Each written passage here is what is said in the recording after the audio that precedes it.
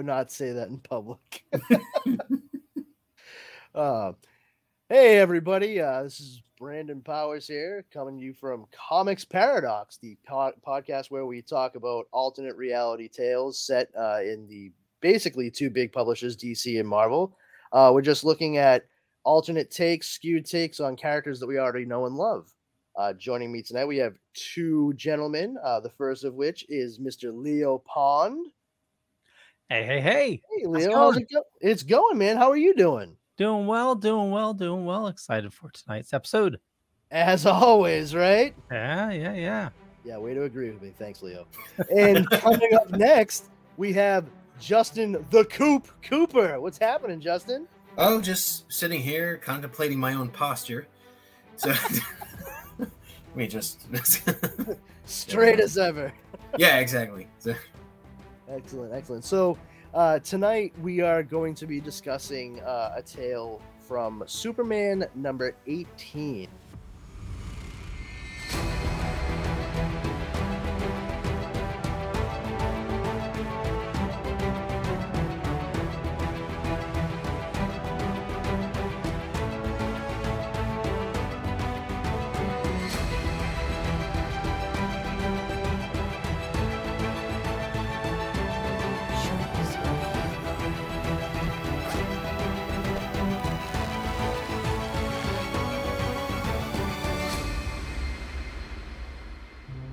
Everyone thinks because you're a zombie, you don't know good coffee.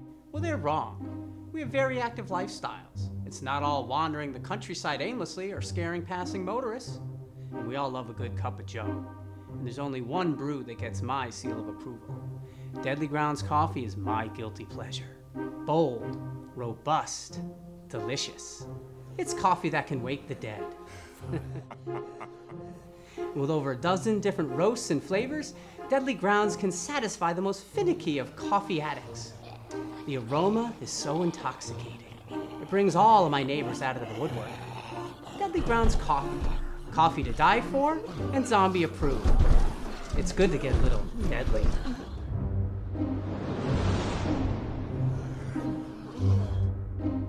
Use the front door! Oh, they're so disgusting. The Dorkening and all affiliated shows are not intended for anyone under the age of 18. The following may contain discussions or scenes that have adult situations, graphic violence, nudity, strong sexual content, and graphic language. This show is intended for mature audiences only. Viewer discretion is advised. From June 1988, it was written by John Byrne. And they actually had a special guest artist on this issue. It was a guy named Mike Mignola, who anybody that might know a little bit more about their comic book industry lore, he actually went on in the future to create the character known as Hellboy through Dark Horse Comics. Hellboy at this point has had 3 movies, one of which was a reboot of sorts. The first 2 having been directed by Guillermo del Toro and starring Ron Perlman, and the reboot starring David Harbour of Stranger Things and now Black Widow fame. In this particular issue, it took place right around the same time that the 50th anniversary celebration for Superman was occurring, which is really saying something because we're at, 80-something years now? Yeah, this June 88, we're looking at 50 years. That's insane. Right. This, by the way, is the Hellboy team. So John Byrne, the first appearance of Hellboy was in John Byrne's Next Men number 21. So John Byrne wrote and drew the whole thing. Then you had Hellboy's first appearance, and I believe Carl Kessel does the inks for most of the Hellboy books, like the Seed of Destruction and all that. So this is very much like the progenitor for that, like with this sort of team, because Byrne was absolutely instrumental in the creation of Hellboy. Yeah, it's very great to see too, because up to this point, especially given John Byrne's creative influence on Superman since the post-crisis era, he started with the Man of Steel miniseries. He really set the groundwork for how the character of Superman was approached, both visually and storytelling wise. And for him to have worked collaboratively with these fellows for quite some time, and to hand over the pencils to Mike Mignola.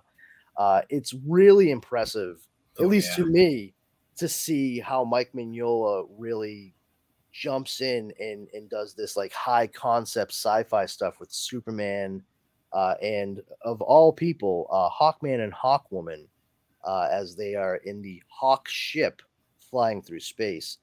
It's very important to note, especially post crisis. This is when it was being established that Thanagar was a planet that the Hawks all came from. They were like a police force, and it was very sci-fi heavy.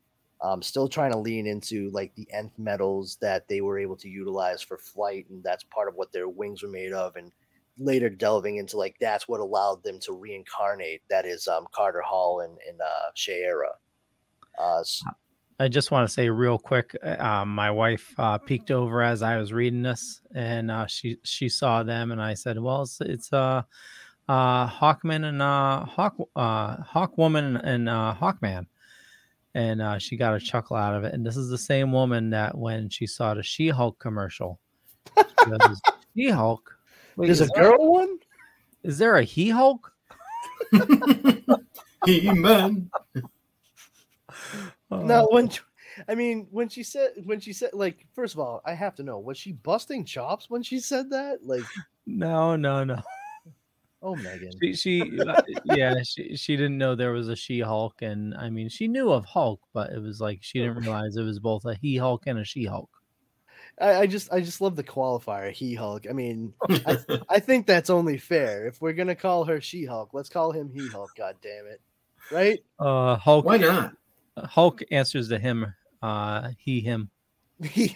Listen, we'll just go full on Legend of Billie Jean status. Fair is fair. Fucking She-Hulk and He-Hulk. Yeah, Thank you, Megan. I'm going to say that from now on. Excellent Supergirl reference there with the Legend of Billie Jean. Yes. Pat Benatar, she sang the title song for that movie, and what's great is at her concerts, whenever she got ready to introduce that song, she said, "Hey, here's a great song I did from the worst movie ever made," and then just performs it.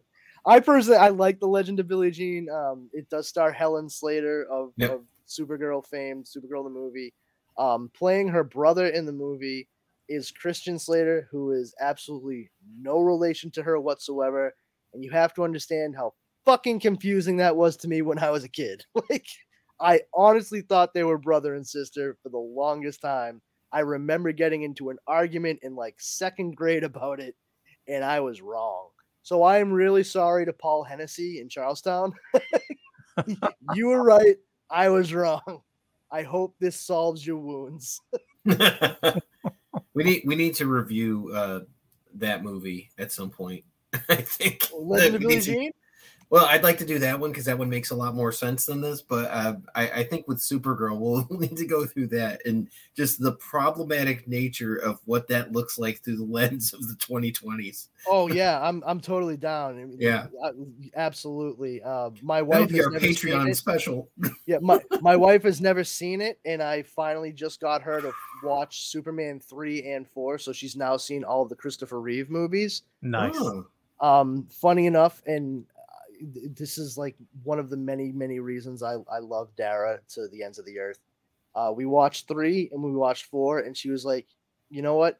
That last one was actually a lot more fun to watch than the third one." And I was like, "Yes." And she goes, "But that third one, the scene where Clark Kent is fighting Superman, that was like really cool.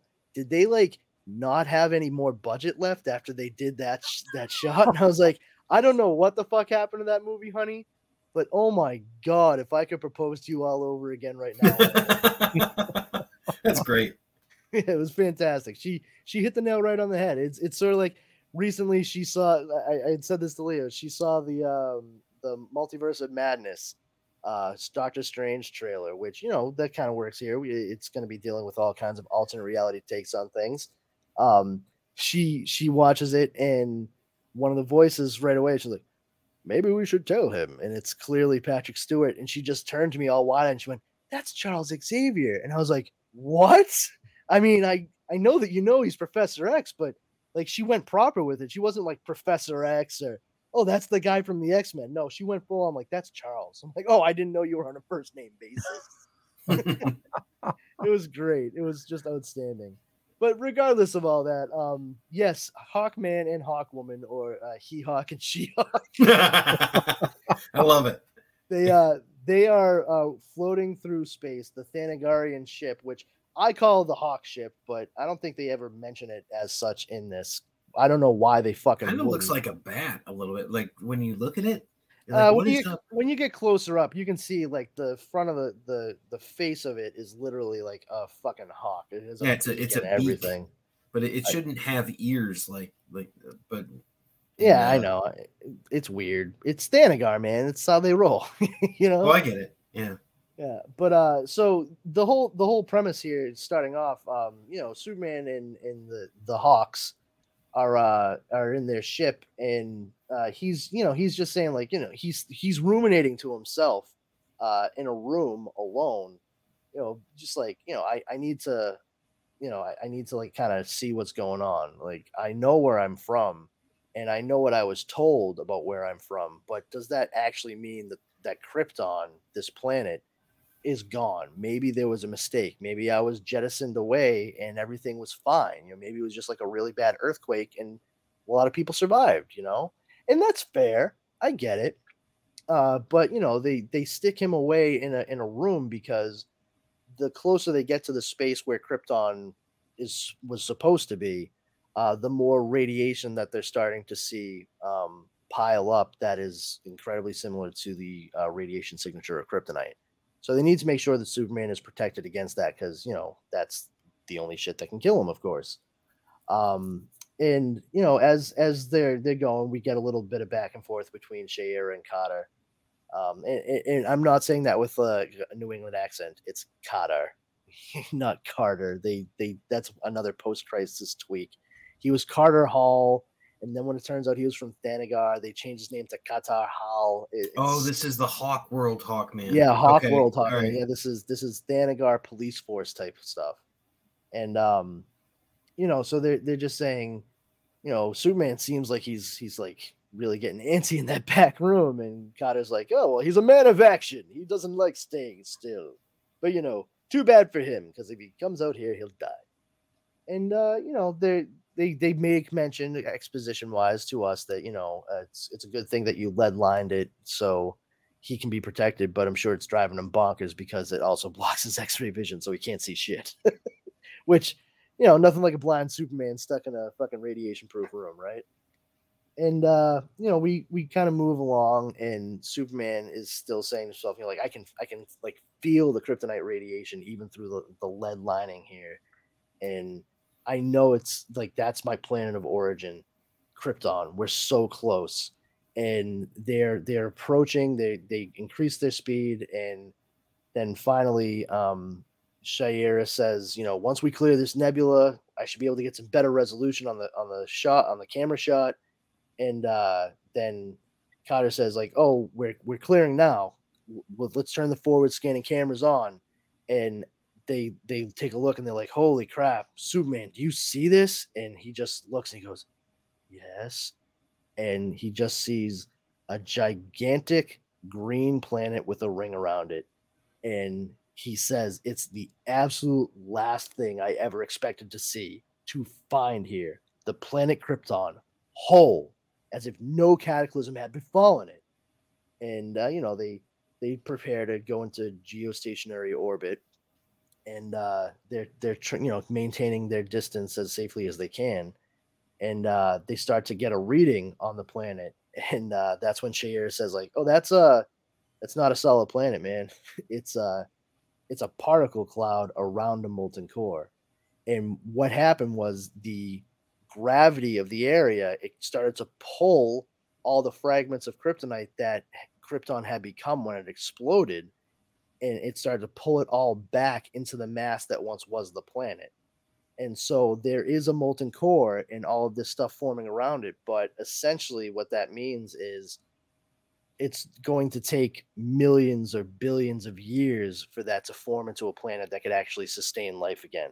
So at first glance, it does seem to be Krypton, but really, essentially, what it is right now is the universe's largest chunk of kryptonite. Mm-hmm. And Superman, being the fucking genius he is in the lead line room, says, "Can you get closer?"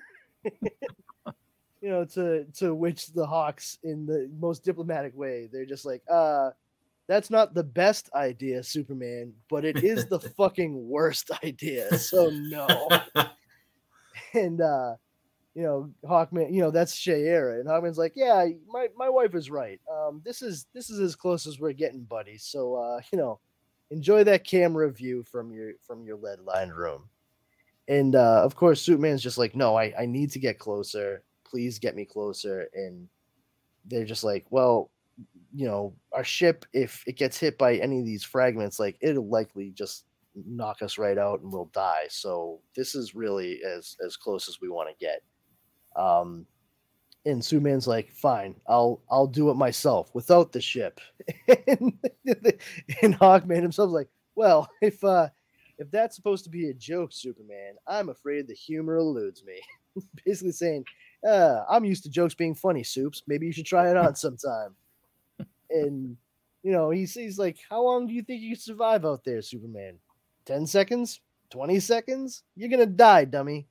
And they're like, "No, like, what about those spacesuits you have? You lined this room with lead. Why couldn't you line one of those spacesuits?" So like, all right, let's see what we got. And they grab one of their inexplicable Hawk spacesuits. I mean, it's branded and everything, gang. It has a fucking Hawk symbol on the front of it, with a gigantic glass dome, no less. That does not seem very safe.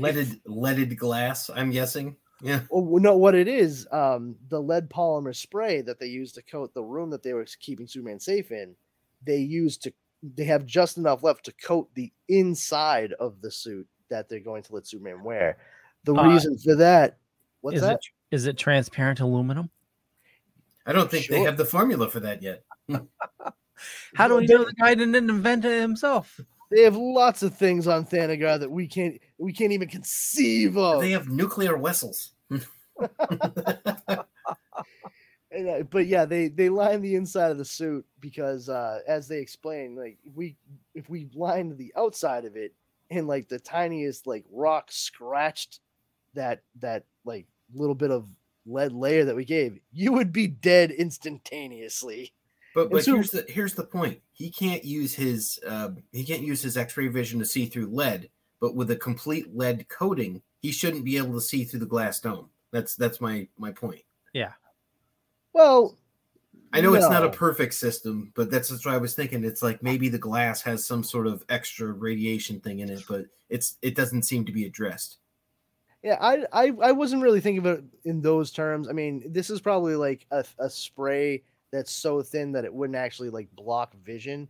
And you got to think, we're talking about Superman being able to use X-ray vision through lead. I think his regular vision would be able to just see no problem.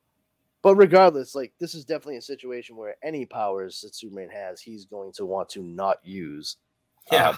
Because especially, I mean, they even say to him like, hey, watch your breathing because if you take too deep a breath, you may just stretch past the spacesuit. And once again, that whole layer of lead that we put in there, it'll breach and you'll die. Yeah, and that surprised me too. I didn't realize that he had to breathe. Yeah, Superman, especially in the John Byrne era, had to breathe. The way that it was set, and I could be wrong, but for the longest time was that he could hold his breath and his blood would be about fully oxygenated for about 20 minutes before he'd need to take another. That's why in the 80s going into 90s era, when you have like Superman in exile, when he goes out into space, he leaves with oxygen because he can survive the vacuum of space, but he still needs to breathe occasionally. It's not until he comes back during the return of Superman, the reign of Superman, he goes through what they call power surge. That was the story arc, where his powers are just increasing tremendously, that he goes to take a deep breath to hold it for a while he's like getting trapped in like a force field from some kind of villain. And he's like, whoa, what the hell? Like he can feel it. He's like, I don't think I need to breathe again for like a while.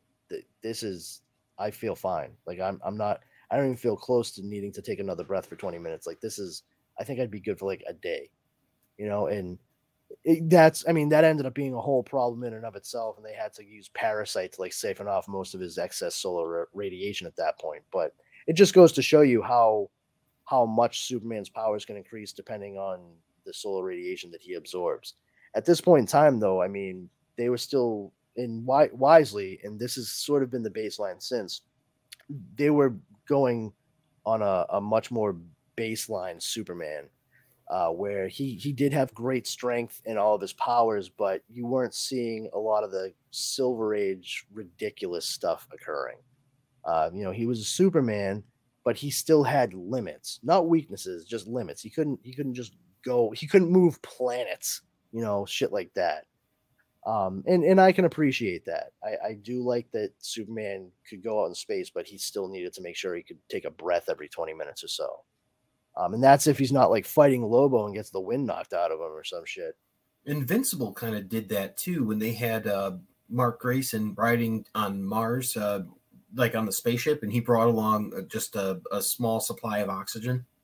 Yeah, and even then, with the small supply of oxygen, that was like mostly a in case of emergency break glass situation.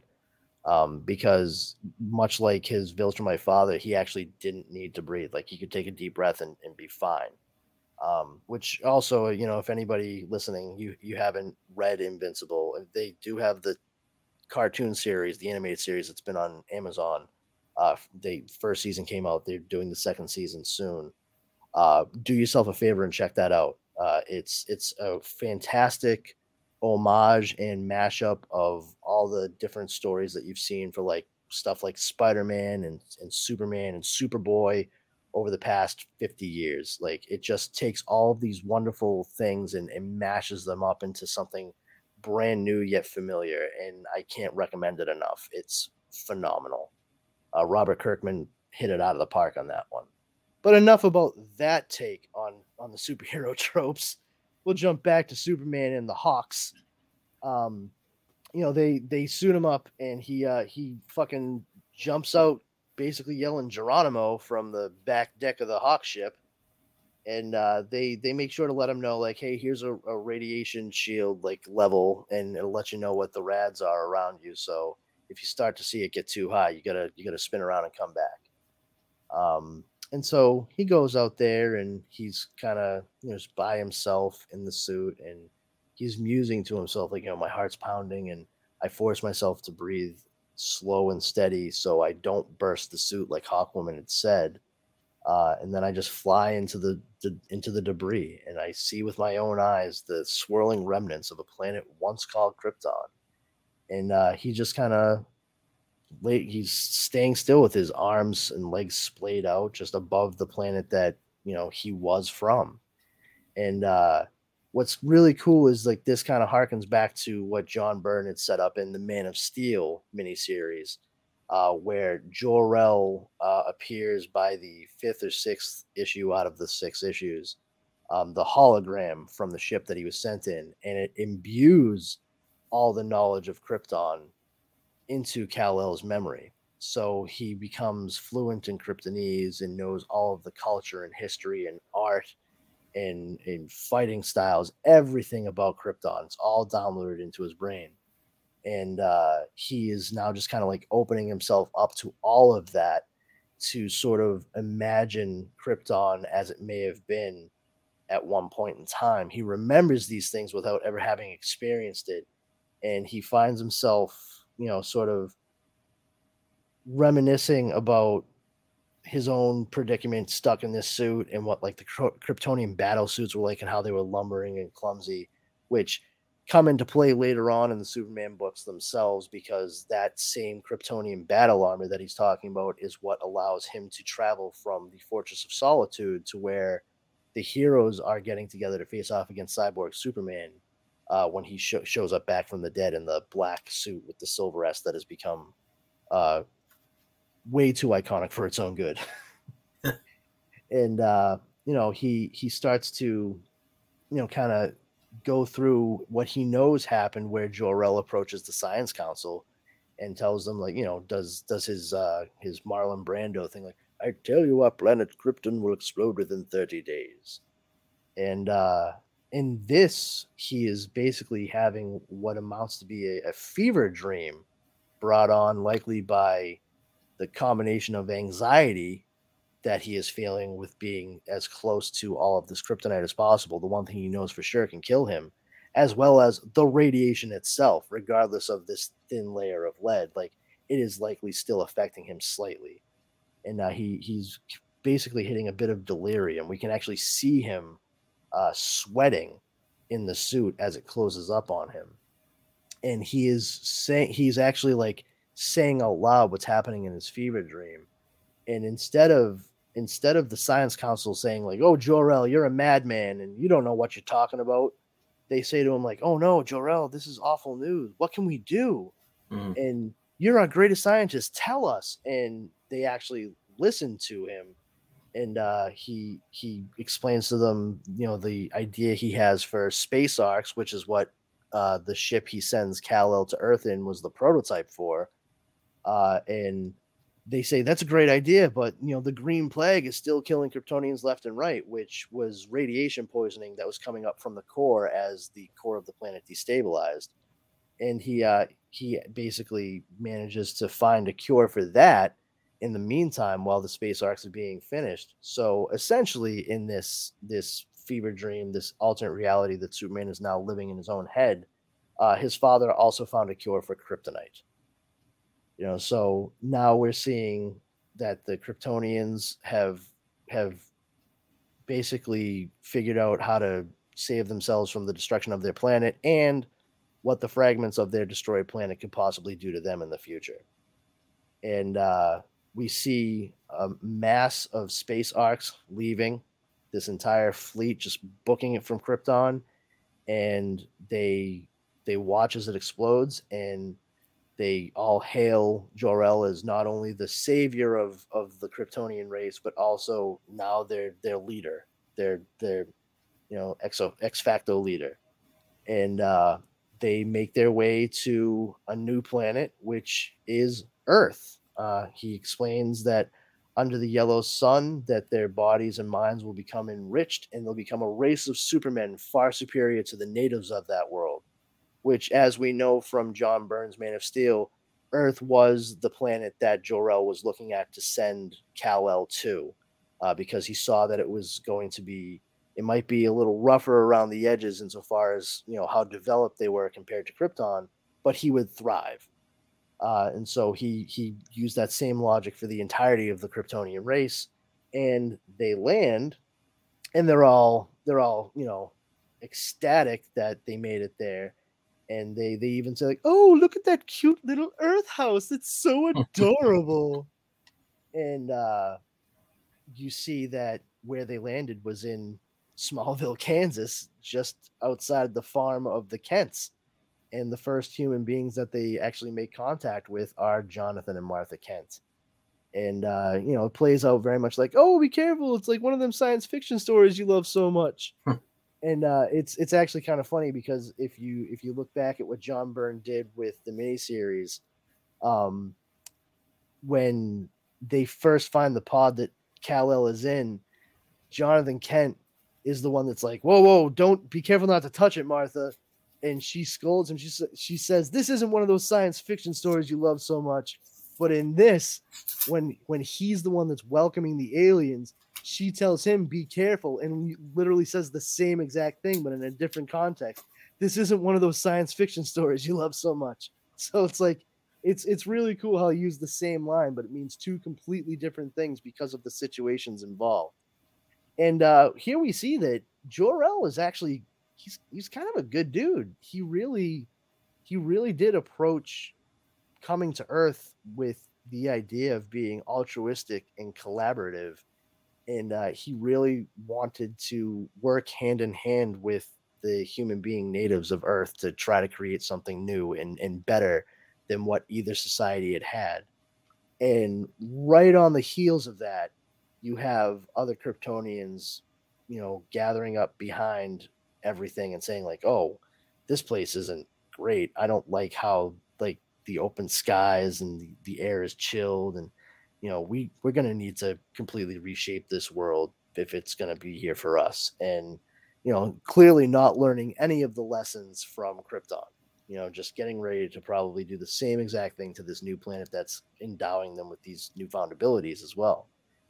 And as we go through, we see that it becomes a series of journal entries for from Jor-El, and he's starting to notice that cracks are forming. He's getting worried because he promised a golden age for everyone, and he's just seeing that regardless of the the miracles that they've been able to accomplish, a lot of his fellow Kryptonians have set themselves apart from the rest of Earth's society, and they sort of like loom above. The best comparison that we can make would be like the gods of Olympus looking down on humanity, and that doesn't sit well with him. He doesn't see them. He doesn't see them as being better than the humans. They're visitors. They were welcomed to this planet, and they should be treating everyone else well instead of just taking advantage. And they even took Metropolis and renamed it New Kandor. They've just completely disregarded human society. And then he starts to hear about the imprisonment and incarceration of all humans for their own protection, as the Kryptonians are saying. And he's seeing how the isolation that Kryptonians have lived in their entire lives, they denied their physical selves, and everything was just always about logic and math and science. But now, because of the superpowers they've developed, the physicality that's involved with a lot of those same things that they'd always been focused on is acting like a dangerous drug when mixed as a component into that mindset. And it's doing no good for any of the denizens of this planet. And he finally realizes that the only way to stop anything from happening to the people that welcomed them there is to get rid of his own Kryptonian heritage, shed his biosuit, and join the humans in resistance against the Kryptonians. And he does so by actually taking like metal from the ship, well, some of the ships that they landed in, and just kind of making an artificial kryptonite that the cure that he figured out for the Green Plague would not work with. And that's the only way that he can figure that they'd be able to kill any of his fellow Kryptonians.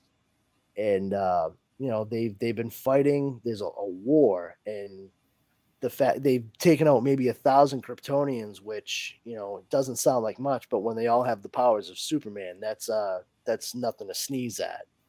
But the world is just war torn and dystopic and just fucking terrible, and it's not at all what an altruistic scientist like Jor-El wanted when they landed.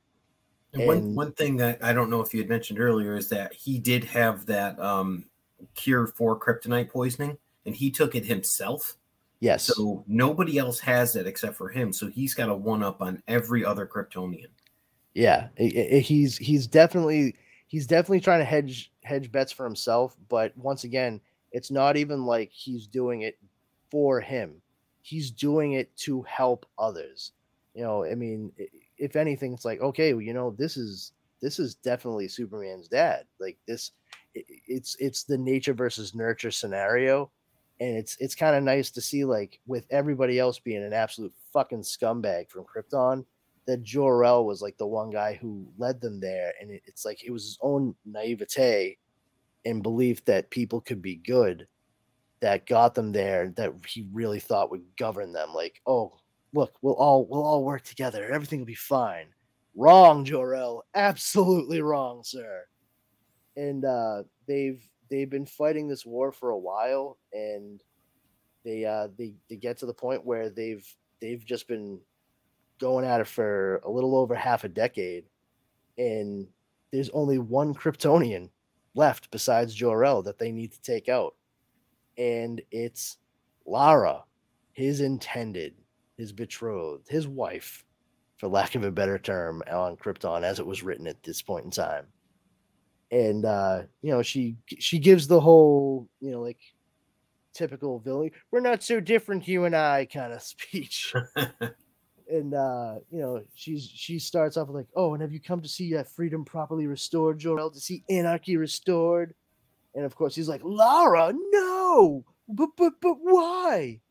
And she's just like, yeah, it's me, the chick you said you loved, Jor-El, and now it seems the only one to stand between you and insanity. And he's like, all right, I'm nuts. Okay, sure. You're like, you sought to crush the human spirit. You sought to turn this free and vital world into an empty caricature of everything that made our home planet cold and heartless. Right. I'm the whack job here. And he's like, nah, this isn't right. And I did love you once, but I can't let you do this. If it's me that stands between you and this Holocaust, essentially, then yeah, I'm gonna choose the people here over you every time. And she just kind of comes back at him with, okay, fine, if you're gonna do it, go ahead and do it. Get rid of all the Kryptonians. But maybe there's one thing you should see, because I'm not the last Kryptonian that's going to fight for Krypton. There's another generation just waiting to take the place of this one upon the battlefront to fight for Krypton. And that's when a little guy in a biosuit comes from around the corner. And she says to him, look upon your enemy, Jor-El. Look upon your enemy and tell me you will also take a hand in slaying him. And that's when he looks at the kid and he goes, no, those eyes, that face. Tell me this is not. It's not. But it is, Jor-El, conceived in the gestation chambers before we left Krypton. It's your son, Kal-El. No! I mean, it's a long fucking no. And yeah, it is. It's a really long no. In a reverse S, too. Yes. You gotta love it. And, it's, you see the reverse S shape of the no, and it comes up to the next panels with clearly Superman is screaming this in his fever dream, and that's all that Hawkman and Hawkwoman are hearing. And they're in the ship. They're like, all right, that's it. He's gone off his fucking nut. Get him in this fucking ship now. Whatever's happening out there, we cannot just sit back. And they go to pull him in, and he's just so far zonked that he's out of it. There's no way he's in control of his faculties. So this is my favorite page, by the way, where you've got the two Hawk people and Superman on the bridge of the ship. It's just a gorgeous page. It really is. Shayera goes out, grabs him, and Hawkman is giving her instruction like, get him safely aboard. And as soon as you're in, I'm going at light speed to get us the fuck out of here, as far away from this ball of kryptonite as we can get. And then it comes back to them, and it's just this like beautiful like half 2/3 splash almost, where it shows Superman with the Hawks looking out through this view window, and in this Krypton-esque planet well in the distance. And he's just explaining to them like, it's good to be back to Earth. And I was absolutely completely delirious, and I thought maybe it was really the way I imagined it as I was out there, and that I'd never make it back. And they're like, what exactly did you see out there, man? He's like, well, I guess it was kind of like a morality play, like a lesson in human nature, in the harsh truths of abuse of power, which I would argue maybe not human nature, because it was all about Kryptonians, but still. And he comes out of it with, which I think any powerful individual should. He was surrounded by nothing but his weakness, that sort of opened up his mind to what alternate takes could have gone down. And he said, he's learned of his alien origins, and he's cherished the notion that the race of Krypton was somehow above the pettiness that has plagued humankind. but he says he's been shown a version of what might have been if he had not been the sole survivor of that doomed planet Krypton. And as much as he's loath to admit it, he's afraid that his vision was accurate, that a race of Superman can't help but be a race of conquerors, even if they begin with the best intentions. And from that point, he actually, back in Metropolis, he goes to likely what is Star Labs. And That's what I was wondering what it was. yeah, I would figure it'd be something like Star Labs. And he's mixing together a bunch of chemicals, and he's thinking to himself, he's like, in my fantasy, he's like, I, or Jor-El, created a cure for kryptonite poisoning. And I remember the combination of chemicals he used to achieve that serum. And now, if I've been successful, my microscopic vision should reveal nothing! Absolutely nothing! Stupid! And it turns out it's just inert. It was just gobbledygook his brain was throwing at him. And as he leaves, he kind of, his demeanor is like, okay, no biggie. I mean, that's fine. I don't mind having a weakness to kryptonite. And he says to himself, I flatter myself that it's my own strength of spirit that prevents me from using my power, but who can tell? Perhaps I need kryptonite as a constant reminder of my own mortality, a constant reminder that being a man is always more important than being a Superman. And that brings us to the end of the story, Superman number 18. Such a good quote at the end there. It really is. I mean, John Byrne has a clear grasp on the character of Superman.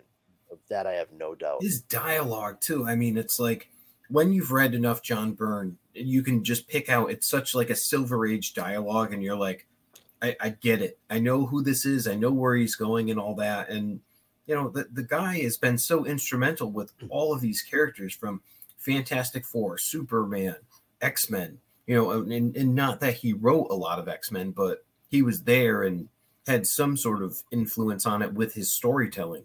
So yeah. Byrne knows his way around a comic tale. Yeah, well, and it's important too. I mean, you bring up the Silver Age. I mean, this is a guy who came up reading all of those books when he was younger. Those are what he was raised on. That was what he suckled at the teat of, and he clearly, I mean, to come into the industry and work as both a writer and illustrator, you have to have an affinity for the medium and the characters to start. But for him to come into the 80s, especially with DC, reinvent from the Silver Age, to say, like, the hokiness and the goofiness of a lot of that stuff that we had at that time, that was fun. But that's not what we can do nowadays. Like, audiences are too savvy. Like, the readers are too savvy. We can't just play it up like, oh, little kids read this, because even when little kids read it, you know what? Little kids are smarter than you give them credit for. And for him to take the ideas of Superman and Krypton and make them very high concept sci-fi, and to really showcase the difference in approach for humanity, like what it means to be a person, Krypton versus Earth, and how Earth really makes Superman who he is. It actually puts an emphasis on the fact that he is Clark Kent first and foremost, Superman second, and Kal-El third. And I think that's very important distinction to make, because a lot of people, I think, get it misconstrued that he is Superman and he pretends to be Clark Kent. With the way that John Byrne approached it, and having Clark Kent develop his powers slowly over puberty, which I definitely think was a beat he took from X-Men, by having his development tied into how he grew physically. I think that was a wise move, but it also took away some of the sillier moments from the Silver Age, like where you have a superpowered toddler roaming around and what have you. Like, how do you explain that? It just doesn't work. And for him to go in and explore that difference that we had seen in the initial miniseries he did after Crisis on Infinite Earths, to really say, like, okay, we've seen what happens when this cold planet sends one of their own to us, and we raise their offspring as a human being. Thankfully, he was found by the right people, and they brought him up with good values, and he understands what it's like to be altruistic, to understand that good people do things for other people, and there's really nothing more that you need to know past that. Good people do things for other people. Um, but to see Jor-El in this delirium, this alternate reality that he experienced in his own mind, be related insofar as his own values to what Clark Kent knew. Like, he was a good person. For Krypton especially, he was a good person. He was concerned about saving lives and making the best life for everyone involved. That is one of the things that Superman is focused on. It doesn't matter where you're from, who you are. He wants everyone to be okay. And Jor-El could not stand with what he was seeing, and that's why he had to break rank against his own people and side with those who needed the help. And to break it all down and have it eventually get to the point where he was experiencing this as his own Kryptonian father, but then ultimately the thing that breaks him at the end is the revelation that he is there on Earth and was the first Kryptonian born with powers. That's what brings Superman back, where the Hawks have to pull him back. Like, that story, we still don't actually know how it ends. We don't know how that morality play goes, as Superman put it. But the important sequence is afterwards, where it causes him to ruminate and be contemplative. Yeah, you know what? It sucks that happened, but sometimes things happen for a reason, and it's probably for the best that I'm the only person that has these abilities that can do what I do, and that I am the way I am, because look what would have happened otherwise. And I think that's one of the best things you can do with any well-known character, is to really take a skewed look and kind of take them, just like a little off center, and do that what if, and have it be meaningful. It's one thing to read a what if or an Elseworld, and by the end of it, it's like, oh, okay, so this got back to what status quo is for what we know, or wow, this went like so far off, but wow, what a badass ending, and there's no real meaning to it. Whereas in one single issue of Superman in a monthly series back in 1988, these guys took a simple story of Superman trying to confirm that his home planet actually was destroyed and turned it into a full-blown dissection of what it means to be a person with that much power, and the difference between where you're from and where you go.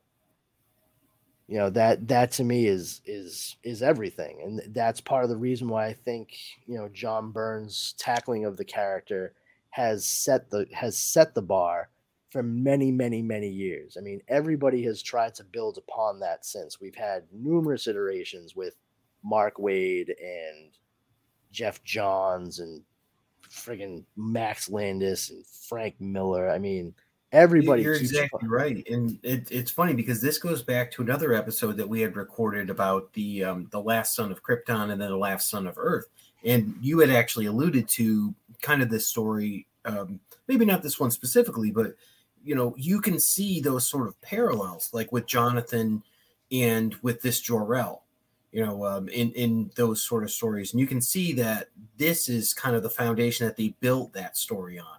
So it's just kind of interesting to kind of see them come full circle here, where I'm like, oh, look at this, like, oh yeah, that kind of reminds me of there. And then I go back to the other ones in that terrible High Council where they just didn't give a fuck, on Krypton, and I'm like, it's kind of cool peeling back the layers of this character.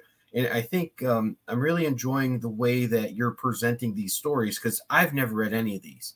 I've seen this cover, and like the first time we got to read Last Son of Krypton and all that, and I don't know if that was Dave Gibbons or who wrote that one, or if it was someone else, but it's cool because it's like, oh yeah, this is definitely highly based off of this sort of idea that there's this weird, bureaucratic Krypton that's so into like classism and all that. It's just such a weird circumstance, but it's pretty cool. The last Son of Earth and its sequel, Last Stand on Krypton, those Elseworlds, they were written by Steve Gerber. Gerber, that's who it is. Yeah. Yeah.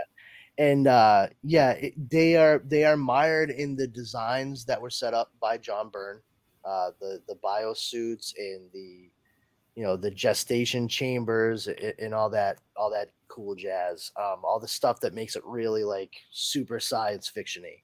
Not just like shoving a baby into a fucking rocket ship and crossing your fingers as you blast it into space. And I do appreciate that too. The fact that John Byrne very much took the time, even briefly, to set up that like this was a baby that was actually yet to be born. It was going to gestate in that chamber on the prototype ship that was sent out, but it actually had a destination in mind. That Jor-El had been researching Earth, and he said, like, this is where it's going. There was no chance involved with that, and like that makes far more sense to me than, like I said, just fucking tie your baby to a firecracker and hope he pulled it up on his magic 3DB. Yeah. It's just like insane, absolutely nuts. But yeah, like even in that story, I mean, Jor-El is set apart from the rest of Krypton, and I don't mean physically, but like he is a scientist, but there's something a bit more to him where it's not just curiosity. He actually cares, which is as foreign to him as it is to everyone else in his society. He can't explain it. He doesn't know why, but he does. And once again, thankfully, because he does, it ends up taking this child in Last Son of Earth, and he adopts him as Kal-El, and he becomes a good person, a good man, a hero. And, there's something to be said for either way, whether or not you have him on Krypton or you have him on Earth, whether it's Clark Kent being adopted or Kal-El being adopted, that hopefully he ends up with somebody like Jor-El or somebody like Jonathan Kent that will steer him in the right direction and allow him to use his natural gifts for the good of others, not just for his own gain. It's very interesting to see how John Byrne and Mike Mignola and Carl Kessel did this tale, and how very tempting, especially when you think about it through the lens of today, how very tempting it could have been to just make an evil Superman story. And instead, they kept Jor-El, who Superman, Kal-El, Clark Kent, however you want to refer to him in this context, was embodying in his own delirium. But how they kept him as the voice of reason and the voice of altruism, and made the entire Kryptonian race the evil ones. That everyone else who wasn't the character that we're familiar with, that had those powers, were corrupt and just absolutely abhorrent in almost every sense of the word, absolutely inhuman. I was surprised that he killed them all like that. And I mean, I get how it worked out because he was the one who was, cured of the kryptonite poisoning and he was immune to it. Then he ended up killing them all. And I'm like, I don't know if he's exactly a hero if he's killed 1,000 of these people for subjugating the planet. Well, he's definitely used the Phantom Zone projector for less. So true. But the other side of it is, maybe first of all, it was war. I mean, war was declared between races. Well, it was also thousands of years? No, 6 years. I could have sworn it said it was like thousands of Kryptonians, 6 years. Okay. But that's the thing is, he came there with every intention of both races working together, and his race started to subjugate and destroy the natives of the planet that they showed up for. I mean, he sided with the people that needed him, and it was not the Kryptonians. And because he had already done that, he sided with his race. He gave them their chance, and they literally started making the same mistakes, only amplified because of their superpowers that they had on Krypton for millennia. And I think for him, obviously this is a little bit of an editorialization, but knowing what I know about the Superman mythos and Krypton, and even some of the stuff that we saw just briefly in this, and we talk about like the dickhead Science High Council and all that, I think he basically had to sit back and say, they had a chance. They were given this chance, and now these people need someone to help them fight against them. Well, I'm going to do that, and it's going to need to be by any means necessary. If we don't kill them, they will kill every one of us. And I think that's the key turning point, is that Jor-El started to see himself as us with the humans of Earth, as opposed to part of Kryptonian society at that point. I mean, he shed the last vestiges, as he said. And that I think is the most important thing, is that he identified more with the quote weak race that needed more assistance than the stronger race that he was naturally a part of. I mean, that right there boils down to what his son, Superman proper, is. I mean, he identifies with humanity. That's what makes him so good. It's not his powers. It's that he has those powers but uses them as a protector. The champion of the oppressed. That is right there in the 1938 version of Superman, created by Jerry Siegel and Joe Shuster. And that is out and out what Jor-El was. He was the champion of the oppressed during that war. So what you're saying, with great power comes great responsibility. That's what I was thinking that. No, what I'm saying is, with great power, there must also come great responsibility. Oh, no, that's what the other guys say. Yes. Yeah, no, I'll say it the way Martin Sheen said it as Uncle Ben in The Amazing Spider-Man. If you have the ability to do something, then it is your obligation to do that thing. I just read, what was I reading? Where they actually said it twice. They said it the incorrect way, and they said it the correct way. Like you like it was a comic where they said it? Yeah, it was a Spider-Man comic. Yeah, you lost us. It's the Sam Raimi movie that really screwed the pooch on it, because they used it as the tagline for the movie, but they truncated it, so it just, with great power comes great responsibility, and it just sucks, because like the whole saying, the way Stan Lee designed it, it's applicable for every superhero out there, but it's a very distinct difference. The saying is, with great power there must also come great responsibility. In saying that, you can have great power, but that doesn't mean the responsibility will come with it. And that's what the tagline of the Spider-Man movie says. With great power comes great responsibility. That's not true. We know that because at the very beginning of the movie, he gets great power, and there is no great responsibility that comes with it. That's what allows his Uncle Ben to get killed, because he misses the part where that's his problem. Right? It's so applicable for this tale, though. Like, just and incredibly apropos. Yeah, I mean, with Jor-El, when you look at it through the lens of how Stan Lee meant it for Spider-Man and every superhero, with great power there must also come great responsibility. He bore the responsibility for what was happening to their adopted home. He had the power to bring them there. It's because of him that they arrived. All of his research, everything. And when he saw what was happening, he understood that it was now his responsibility to bring it to an end, because no one else was going to be able to do it. He had the power to stop it. He enabled himself, and he helped those who were being oppressed to fight back. So he used that great power he had to finally take responsibility for everything that was going on. That's really what it boils down to. But just because you have the power doesn't mean you use it responsibly, because the case that proves that first iteration, the incorrect one, the tagline for Spider-Man the movie, wrong, is the Kryptonians that were also there on Earth. They had great power. What great responsibility did they have? None. Only to themselves. That's the only way that they would look at it. And that's not really a responsibility, is it?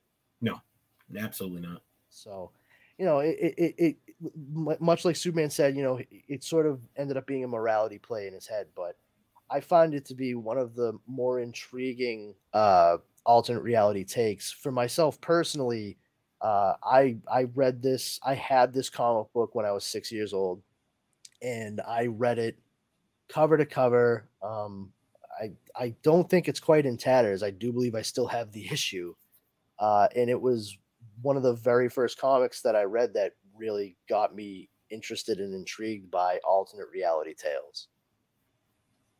I can see why, and it's got enough different, and it kind of ties it back to the real life where you're like, oh, I was just in a dream and you were there and you, it's kind of got like those aspects going on. And it's got some cool cameos from characters that are like, all right, I guess Hawkman and Hawkwoman would be the ones to take them. Maybe like now it would be someone different, but it's like back then you're like, yeah, I guess they would.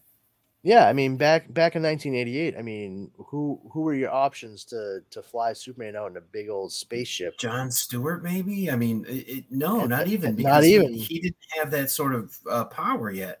Yeah. So, yeah, your choices are very limited. I was just checking to see. I could have sworn I had this issue, but actually, earliest one I have is 19. Oh, well. Oh, so right before it. No, right after it. Right after. Oh, right after. Yeah. Yeah, the next month, July 1988. You missed it by that much. Yeah. So, this is one of my favorites. I was very surprised in high school when because every once in a while we're all comic book geeks. We're all comic book dorks. We pull out back issues every once in a while and be like, oh, I remember this, and you flip through. I was pleasantly stunned to see that it was Mike Mignola who had done this with John Byrne. I was absolutely floored, especially because at that point in time I was delving pretty deep into Hellboy and what have you, and also just to see how well Mike Mignola worked within the confines of traditional superhero comic book with Superman as your main character, and then to see how his own style shines through all together with something like Hellboy at Dark Horse. It's like, wow, like how much did he have to like rein in what he wanted to do on so many projects with his own design work until he could finally find this place to break free and do what he felt was what was building up inside of him. And I mentioned to you recently, Justin, outside of the shows, obviously, but that I recently watched Atlantis, The Lost Empire, the Disney cartoon, the movie, the animated movie. And as I was watching it, I was like, wow, what is up with these designs as I was going through, like seeing all the weird kind of square spiral work and what have you in the architecture and, sort of the dress of everybody in Atlantis. And as it turns out, Mike Mignola was hired as a production designer by Disney for Atlantis, The Lost Empire. And they took all of his preliminary designs that he made for them and got them Disney-fied to put up on the screen for that movie. So, like, it's weird when you're a comic book nerd to realize that you're recognizing something without realizing that you're recognizing something. Yeah, it was cool. It was real gas, honestly. Like, of course, my wife was sitting there watching it next to me, and I'm like, oh my god, I think that's Mike Mignola stuff. And she was like, okay, Brandon, if you say so, buddy. I'm sure it's Mike Mignola. Is that what you said his name was? And I'm like, yeah, fuck you, lady. You actually know who I'm talking about. You don't even realize it. And I actually had a kid that had that name, not Mignola, but Mike Mignola. He worked for me at Blockbuster. Oh my god! And I'm like, do you know Mike Mignola? No. Yeah, but I actually paused the movie. I was like, fuck this shit. I'm not putting up with this from you right now, lady. And so you're telling me that there's a society of Atlanteans in the flying cars. Whoa, this is heavy. Where's that word again? Is there something wrong with the Earth's gravitational pull in the future?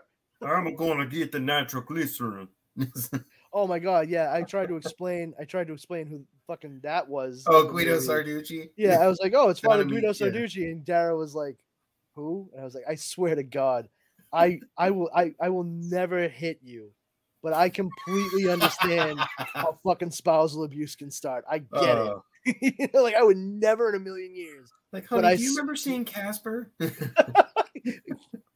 Dude, she had no clue. None whatsoever. But yeah, I paused the movie and I was like, boom, Mike Mignola. And Dara was just like, still means nothing to me.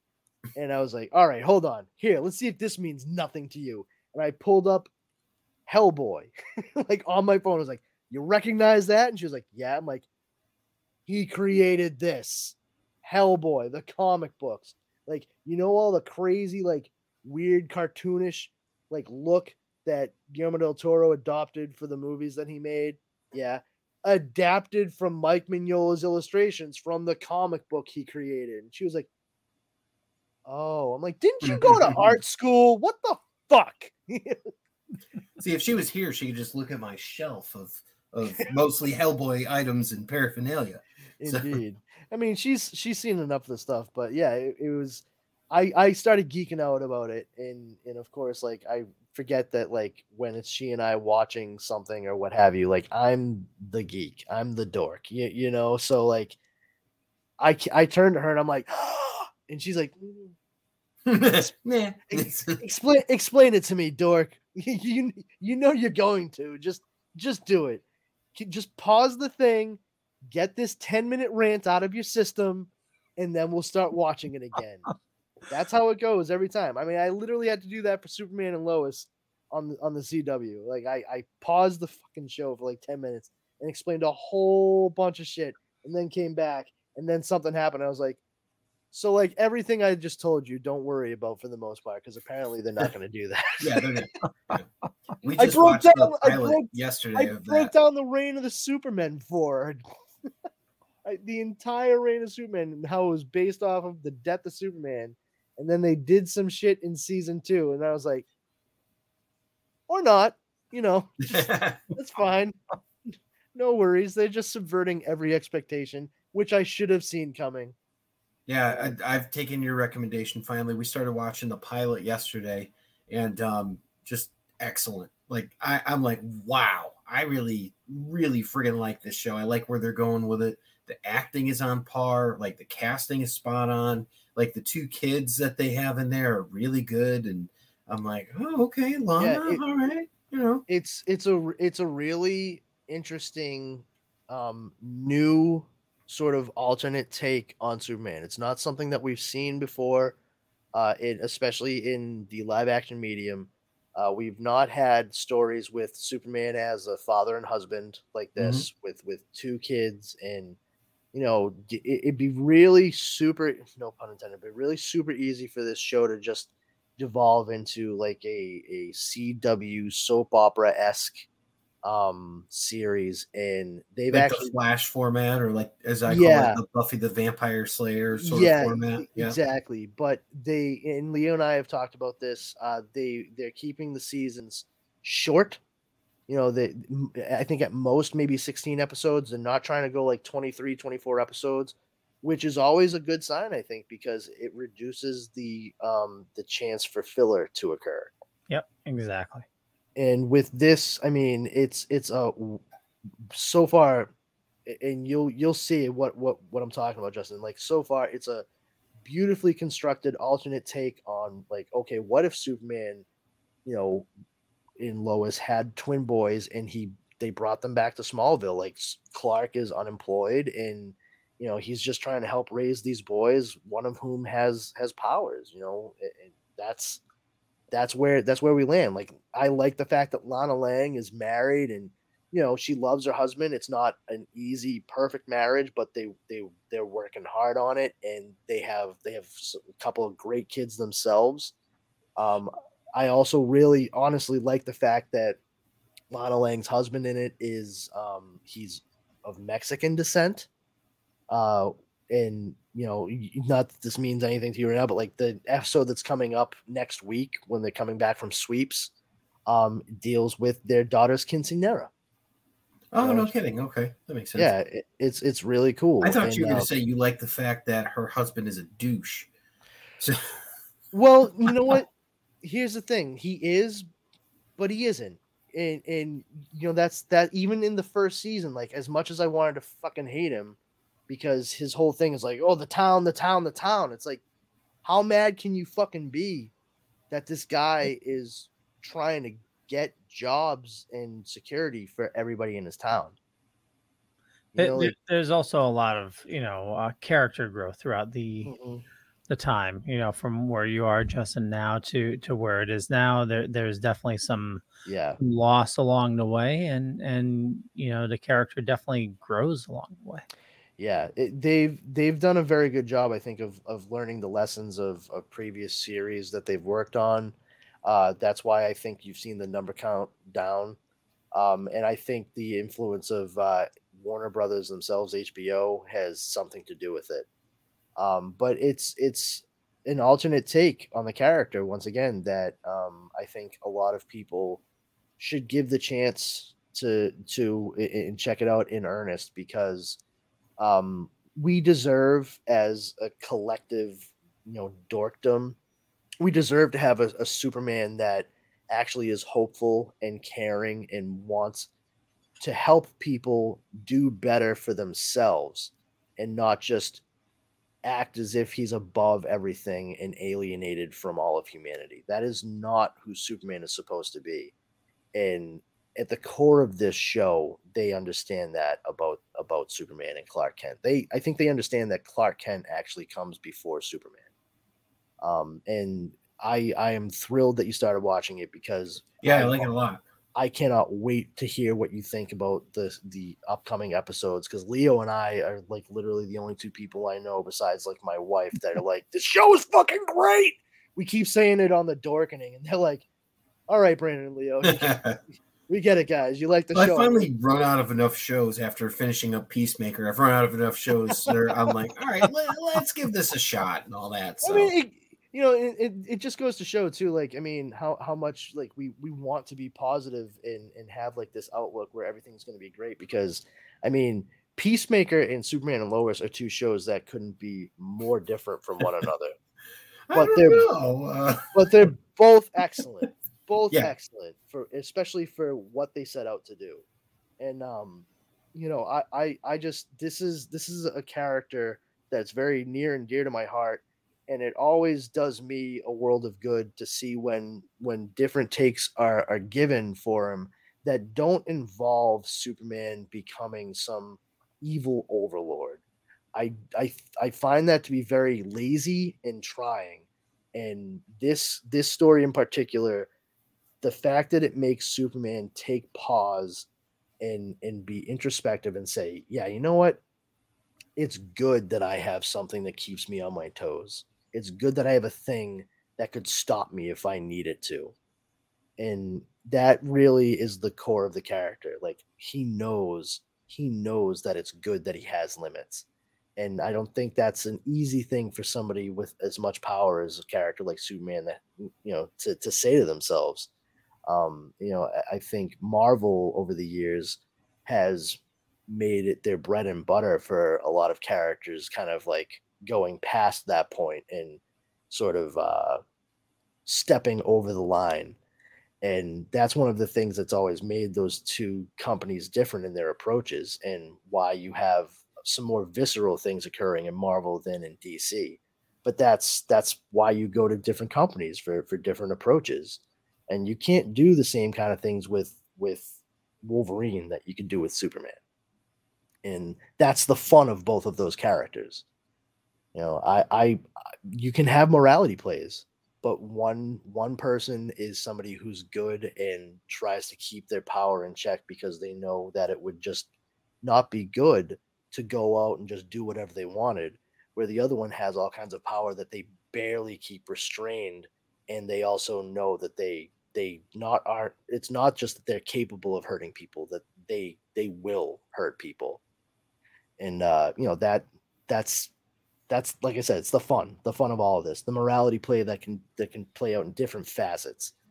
And so for this one, I think John Byrne and Mike Mignola and Carl Kessel, they fucking knocked it out of the park. They grabbed a 6-year-old in 1988 so hard by his imagination with these few pages that here he is decades later talking about it with two schmucks on a podcast.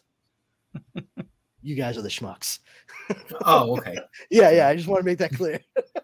I think it's it's clear. When we get to talk about was it Superman, for the man who has everything, the Black Mercy story, right? It's going to be interesting because Alan Moore wrote that, John Byrne did the art for it, and then this comes after that. So we can save the discussion for when we actually do that one. But there's a lot of parallels that you can draw from that. They didn't go in the same direction at all, but it's kind of like, all right, I can see where you came from here. So maybe he dipped his pen in the ink of, the Alan Moore there. So look forward to that one. That's going to be a very good conversation. Absolutely. We won't get into it now because we're going to wrap this up. But any notes, any comparisons that you have on that, jot down, because I definitely have a few feelings on the approaches that were used in both of the stories by the different writers. But anyway, that was Superman 18, gang. Return to Krypton is the name of the issue. If you want to check it out more in depth, I do recommend tracking down a copy. You can find it digitally on comixology.com or any other number of places. That Comixology has changed. That's true. You can check it out. That's where I found it, by the way. So I read it on Comixology. You can check it out on the Comixology marketplace on Amazon.com. Yeah, it's bundled into Kindle Unlimited, I believe. Yeah. Comixology.com. It is an Amazon-owned company. It has been for several years now, but they are actually shifting everything over to Amazon and the Kindle marketplace. So everything, any subscriptions, anything like that you might have through that digital service, it's going to be handled altogether by Amazon. On the plus side of things, I do believe that means you can now use Amazon gift cards. For purchases on Comixology. Yeah, I do the unlimited monthly with them, so it's like $7.99. You can read all the stuff that they have. So just the stuff that they give you in the unlimited stuff, but it charges through Amazon. Yeah, I do the same thing. Yeah. So and you can zoom. I know, it's phenomenal. It's the best. You can zoom in. Yeah, I actually already had this purchased on Comixology.com, so that's how I reread it. I was like, wait a minute, do I own this? Oh, yes, I do. yeah. I spent like $1.67 on it. I'm like, worth it. Yeah. Oh, and that's the beauty of the Comixology Unlimited too. You get that slight discount on back issues too, because otherwise it would have cost like $1.99 or something like that. And I'm just thinking this has got to be. I don't know what it's worth to get this story or anything like that, but early Mike Mignola art. I mean, you're probably looking at least a $15 back issue at least. Yeah, for something that cost 75 cents when it was put on newsstands. Yeah. That's nothing to sneeze at. So let's leave it at that. If you want to check it out, you can check out the Comixology marketplace for Kindle Unlimited, Amazon.com, or any other number of places that you might be able to find it online that I'm not going to list here because that shit is legal. And we support the comic industry here. Wink. And with that, we'll say we'll give our valedictions here. So let me see here. Let's go with Coop. Coop, where can people find you? You can find me on Facebook, Justin Cooper. You can find me on Instagram. I think it's at Booster Gold, and let's see, J Booster Gold. And you can find me in the Epic Shells Facebook group, and the Epic Tales from the Sewers Teenage Mutant Ninja Turtles podcast, and the upcoming Splash Pages comicbookclub.com. Excellent. Yeah, or you can just go to splashpages.net. I think I have that directing as well. Excellent. If not, it will be. It will be by the end of this. It's a Splash Pages alternate reality. I owned a domain. I thought I forwarded it. If not, I will. He's the Kryptonian. Outstanding. And Leo, where can people follow you and all that jazz? Just Google Leo Pond. You can find me everywhere, Facebook, Twitter, just about everywhere. But more importantly, I run a little thing called the Dorkening Podcast Network, which there's a ton of people doing a ton of awesome stuff. So go check them out. And that's me. Excellent. And I am Brandon Powers. You can check me out at Twitter at Brandon's Powers, and on Instagram at this Brandon Has Powers. I also run the Powers Combined Facebook group. It's just a bunch of dorks getting together to share info and memes, have a few laughs. Our number one rule there is don't be a jerk. If you violate that, you will be booted immediately. We are there to help people and shepherd them along, especially if they have questions. And nobody gets that if everyone gets made fun of when they have a question about something that's dorky. Other than that, you can check me out on the Wednesday night Dorkening podcast at 9 p.m. Eastern Standard Time, rather. And I'm here every couple of weeks on Comics Paradox with these fine fellows, as well as the bi-weekly podcast that's going to be coming out soon, The Dork Night, with Leo and Justin, where we cover all things Batman. It's a lot of fun too, so keep your eyes peeled. Awesome. That one, you guys heard. Thanks, everybody. Have a good one.